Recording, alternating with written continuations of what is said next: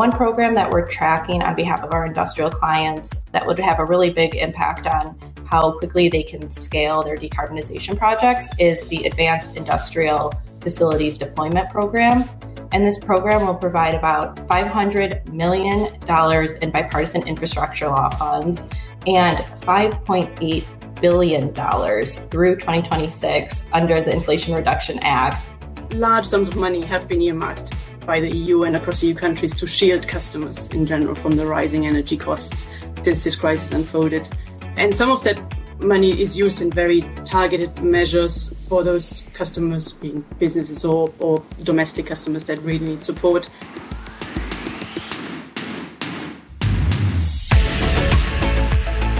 We learn when we listen. Welcome to Green Mic, an Edison Energy and Altanex Energy podcast, where we invite you into today's most compelling conversations happening in clean energy and sustainability. Hi everyone, welcome to Green Mic. My name is Shannon Holzer and I lead our policy team at Edison Energy. The policy team advises our clients on legislative and regulatory actions that may have a material and measurable impact on our clients' energy procurement and decarbonization decisions. I'm joined today by my colleague, Karin Corbani, Manager of Regulatory Intelligence in Europe at Alfa Energy, an Edison Energy Company. Welcome, Karin. Hi, Shannon. Today, we'll be discussing what policies and market trends we're watching in 2023 in Europe and North America, and how these changes may impact a corporation's energy procurement and sustainability strategy. To kick us off, Karin, can you tell us a little bit about yourself? Oh, of course, Shannon. Thank you. So, as you mentioned, I'm Karin Corbani. I am currently working for Alfa Energy, which is an Edison Energy company in Europe. And I'm managing a team that advises our clients on any regulatory developments that are ongoing, either on a European level or a national level, which might impact in the short, medium, or long term what they do and also impact our business in general. Thanks so much, Karin. And as highlighted in our Q4 2022 Renewable Market Report that just came out, I believe, last week, in Europe, there's a patchwork of regulations to address high electricity prices. And it's creating a lot of uncertainty for renewable project developers and is threatening PPA contracting. I was hoping you could give us a current status of what the government market interventions are and how they are securing energy supply and stabilizing prices in Europe. Yeah, I have to say, it's definitely last year was unprecedented. I mean, we started off in 2022 with very low gas storage levels. Then the tensions with Russia increased and prices started to increase, and also supply levels were impacted. And I think it's fair to say that the crisis touched everywhere. And whereas before we in the utility industry, when we arrived at a dinner conversation and started to talk about what we do, and then we would get the blank faces and suddenly everybody heard something and knew something about. So there was a lot of conversation going on and also a lot of regulations that came out from a European level to give a little bit of ease in that situation. Initially, we had some programs to increase the security of supply. Like, for example, the Repower EU program that was announced in May, I think it was. And that was initially just to give a drive away from Russian fossil fuels and make sure that we've got affordable, secure and sustainable energy in Europe. And that overall with the overall aim of increasing efficiency and also just alleviate the pressure on the energy system in the European Union. We did then also see an agreement to minimum storage levels for gas ahead of the winter, and that led to a lot of increased purchases in a lot of countries, so also added fuel to the increasing prices. But also gas and electricity reduction targets were put in place from a European level, just to make sure that security of supply in the winter can actually be ensured. Then also towards the second part of the year, prices started to really get extremely volatile. So we did have some emergency measures put in place to reduce energy bills for customers. As part of an effort to finance this, we've seen a temporary revenue cap introduced, which you mentioned earlier. We discussed also in our renewable report recently, because that put a cap on the revenue that electricity producers could make, which would use technologies with lower costs, such as renewables, nuclear, wind, solar, all of these infra-marginal producers. And that led to a little bit of uncertainty in the market because while on a European level, 180 euro per megawatt hour cap was introduced, then how that get applied in national laws varied greatly and caused a bit of instability at the moment from a purely longer term projects on this side of the market. We also then towards the end of the year, we had some intervention on the gas exchange. So a maximum price for the TTF, the tidal transfer facility, was put in place with quite a few caveats. So I'm not sure if we're going to see this with how the market levels are going at the moment, but it is there. And another thing that was put in place towards the end of last year is a program to accelerate how the permits for renewable projects will be granted in future. It's at the moment only in place for 18 months, but at least that should give new projects that are being built in that period a fast track process to get actually off the ground. The markets have stabilized recently, but are still at levels that make it ever more important to ensure that fitting procurement and risk management strategies are in place. Over the last year, we've seen different countries across Europe adapting measures to support and shield end customers through varying measures like price caps, reductions in non-commodity costs, other subsidies or tax credits. And whilst the support is out there, in most cases it only covers a proportion of those cost increases, and it might only be available for certain customer groups or under certain conditions for a certain period of time. This increases the need, on the one hand, to stay on top of the available support at a local level, but also to effectively manage energy supply contracts and risk management strategies to ensure that they complement these measures. Understood. That's helpful context. And do you see these government support schemes sustainable in your view? Sustainable is a good word. I mean, large sums of money have been earmarked by the EU and across EU countries to shield customers in general from the rising energy costs since this crisis unfolded. And some of that money is used in very targeted measures for those customers, being businesses or domestic customers that really need support. Other schemes, they use the watering can approach just purely for simplicity, which also means that some users will get support, even though it might not necessarily be required. Obviously, any support schemes that we're seeing at the moment, they should really help us with the long-term transition away from fossil fuels and to a more longer-term sustainable future where we have got that fairly stable market prices and a stable European energy market that does have enough supply at prices that people can actually pay.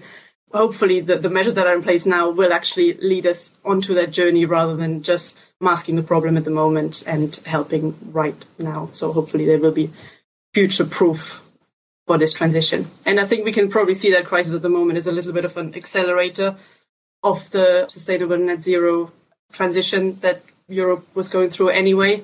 We hopefully can reap the benefits. Yeah, that's great. Yeah, and for a lot of our global clients, there's been a lot of interest in how the Inflation Reduction Act here in the U.S. may facilitate a better alignment between the U.S. and European energy and climate goals, which is a huge step towards reducing our global energy emissions. And here in the U.S., one of the top priorities for Edison Energy and the Biden administration is rolling out the regulations on the Inflation Reduction Act. And the IRA, which was adopted by Congress this past summer, allocates approximately $370 billion in clean energy and climate investments. And so this historic law creates funding opportunities to tackle commercial and industrial clients' scope 1, 2, and 3 greenhouse gas emissions. And so here at Edison Energy, we're closely monitoring activities at the Department of Treasury, Department of Energy, and the Environmental Protection Agency to help advise our clients on how they can take advantage of these new funding opportunities for their decarbonization projects. And some of this tax guidance is already out, and we're looking to see more trickle out this quarter. Our current assumption here is that the Treasury is going to focus on issuing guidance on domestic content requirements and for energy communities for the clean energy tax credits in this quarter. And then guidance around hydrogen production tax credit will come out later this year. And so one program that we're tracking on behalf of our industrial clients that would have a really big impact on how quickly they can scale their decarbonization projects is the Advanced Industrial Facilities Deployment Program. And this program will provide about $500 million in bipartisan infrastructure law funds and $5.8 billion through 2026 under the Inflation Reduction Act for projects that will reduce greenhouse gas emissions at industrial facilities. So the Office of Clean Energy Demonstrations at the Department of Energy anticipates this funding will approximately pay for 35 to 75 projects via a competitive financial assistance program to reduce those upfront costs for retrofits and upgrades to improve operation efficiency and reduce greenhouse gas emissions there. We're expecting the Department of Energy to release the funding opportunity announcement in late March of 2023 and award selected projects in late 2023. So at the federal level, the Inflation Reduction Act is like the big driver. We have a divided Congress right now. So making any big sweeping bills like the Inflation Reduction Act, that's pretty infeasible in 2023. But there does remain bipartisan support and interest in passing laws on permitting issues and reshoring our energy supply chains. And on reshoring our energy supply chains, it seems like the passage of the Inflation Reduction Act is leading to a clean energy arms race to spur domestic manufacturing through these industrial policies like tax credits in the case of the United States. And so, Karin, I was hoping you could tell us a little bit more about the European Green Deal Industrial Plan that was published in early February. Of course, yeah. As you said, I think it's almost like an answer to the Inflation Reduction Act. The Green Deal Industrial Plan, it was announced at the beginning of February, as you mentioned, and it's almost adds on to a number of EU programs and initiatives that was already out, like we already had the Green Deal announced a few years ago. But this Green Deal Industrial Plan is really focusing on the net zero manufacturing capacity in Europe and to have green steels in the workforce and to make the most of this transformation that Europe and the globe is going through. What we have so far is the details of 4 key areas that their plan will focus on. And the first one is that we've got a predictable and simplified regulatory environment, like a speed up to finance that will be available to businesses, enhancing those skills that we need for any net zero transition, and also open trade for our supply chains. So it should support the objectives of the European Green Deal. But there is also, say, at the moment with what has been published, there's not that much meat on the bones yet, not necessarily facts and figures, and lots of details we're expecting to come out between now. There's further discussions in February and in March just to see how this will be put in practice. What we're expecting is that businesses across Europe that are supplying net zero products or that want to go on a net zero journey, they should benefit through opportunities to scale their operation. It should be, having secure, affordable and sustainable energy supply, and also the availability to invest in clean tech solutions to just reduce their environmental footprints if they want to. What we've heard already is from a regulatory perspective that there should be, a simplified environment through a Net Zero Industry Act, which would support industrial manufacturing capacity and strategic, also multi-country projects through faster permitting again and developing just European standards that can be used across the board. It also foresees for a Critical Raw Materials Act, just to make sure that anybody that wants to manufacture also gets the raw materials that they need to be able to do this. In general, also there should be a reform of the electricity market design that goes hand in hand with addressing the price volatility that we've seen over the last year, just to preserve that security of supply that any business in Europe will need.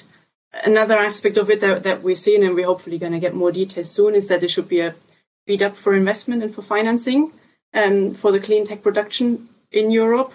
That is also making Europe an attractive place for businesses to be in that green transition that we see. And as I said, it is seen as a little bit of an answer to the Inflation Reduction Act. There's a lot of work that will be done over the next few weeks and months from the European Commission with the member states to just focus on how this plan, with the funding that's at the moment available, how they can bring fast solutions and actually benefit businesses now.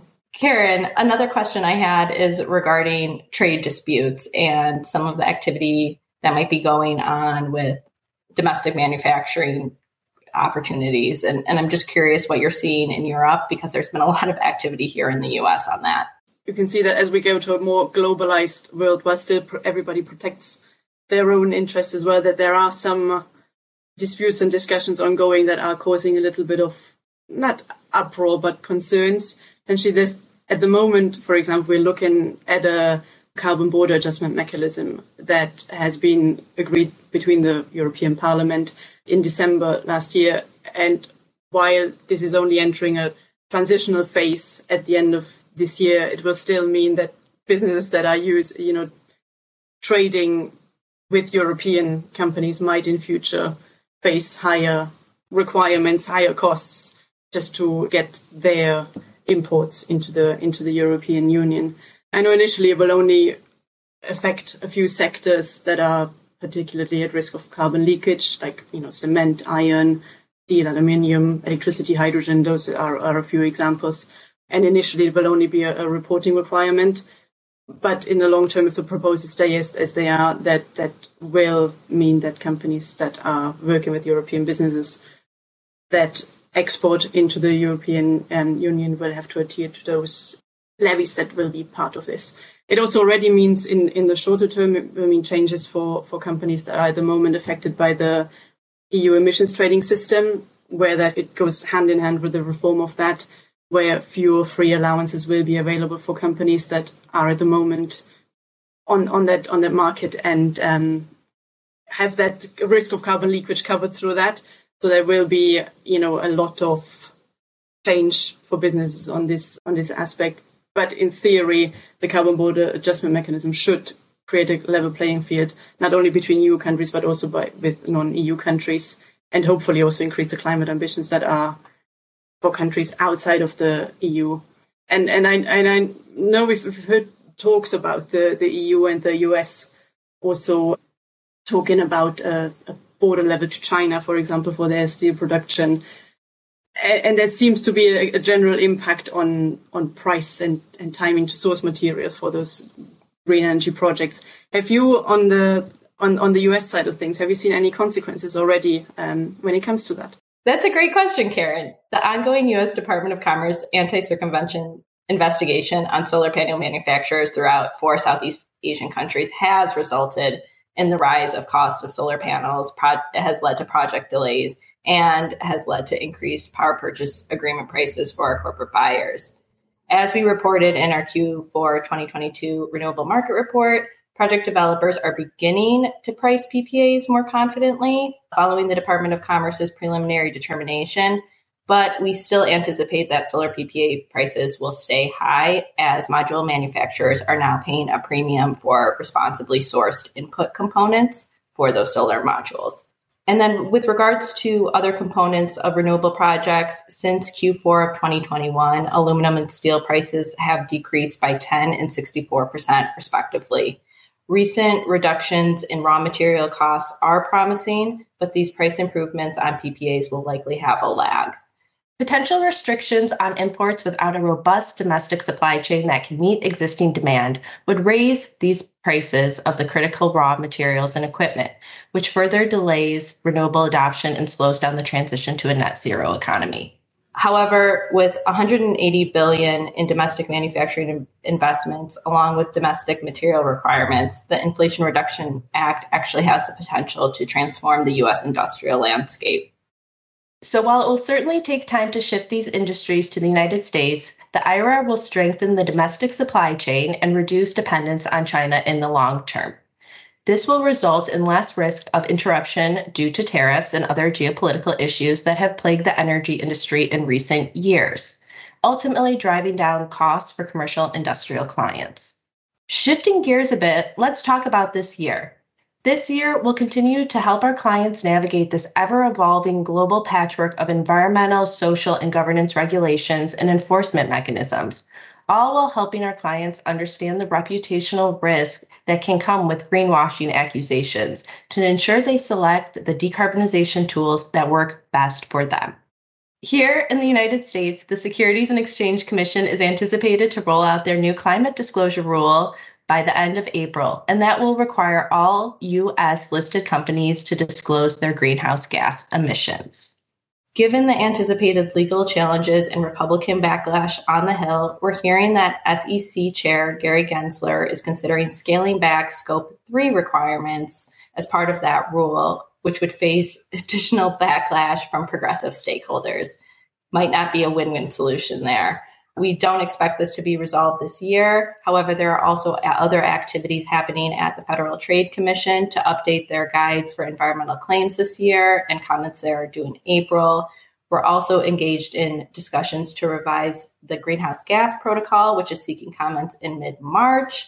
And we're also seeing a ton of activity here in the U.S. at the state level. California recently reintroduced their Climate Corporate Data Accountability Act under SB 253, which would require all companies operating in California and generating more than $1 billion in annual revenue to disclose their greenhouse gas emissions, including from their supply chain. If passed, this law would be the first in the country to require this level of public disclosure.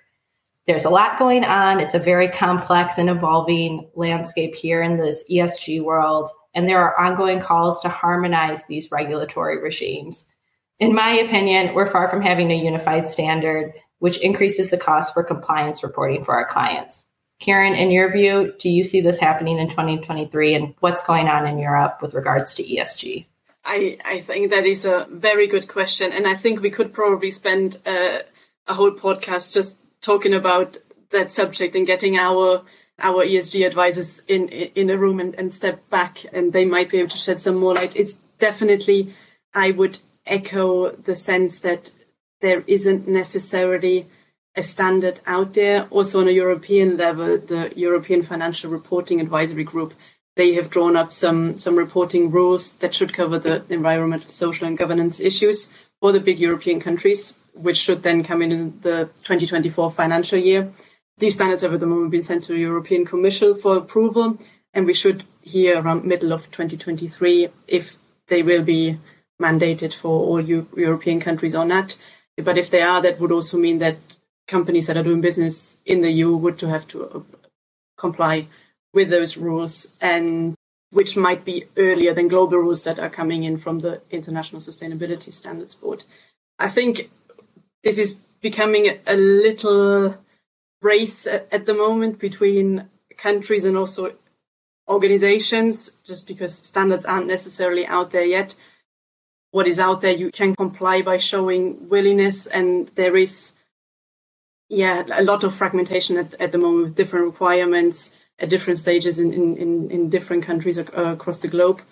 I think one thing that we will see is that they all build on the similar framework with variances and different specific requirements, but this definitely is at the moment impacted partially through regulations and whoever comes first, and also some key industry players which are at the forefront of driving ESG standards and then expecting people in their supply chains to adapt to similar standards. So as there is one to watch, definitely, I think we will see a huge increase in ESG advisors over the next few years that will help customers navigate this jungle, and it will definitely be a challenge to stay on top of it. Thanks, Karin. I wholeheartedly agree with that sentiment there.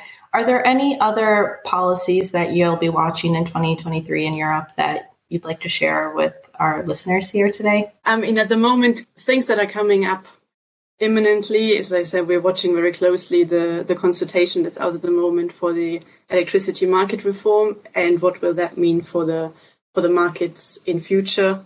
I said the clear output and how it will trickle down into national law of that industrial Green Deal, and also any of the other initiatives that were already started off next year, like that Repower EU, just what clear targets and actions will come out of those, what advantages they could give to our clients, and what benefits if they're taking that. Those are the things that we're monitoring at the moment, and we would definitely encourage people that are looking into renewables projects at the moment to keep a close eye on how their own national regulators will impact any of the EU regulations that were put out. That's great advice, Karin. Thank you. Well, Karin, thank you so much for your time today, and thank you for our listeners for tuning in. We will see you next time at the Green Mic. Find Green Mike on Apple Podcasts, Spotify, Google, Stitcher, iHeartRadio, or wherever you get your podcasts.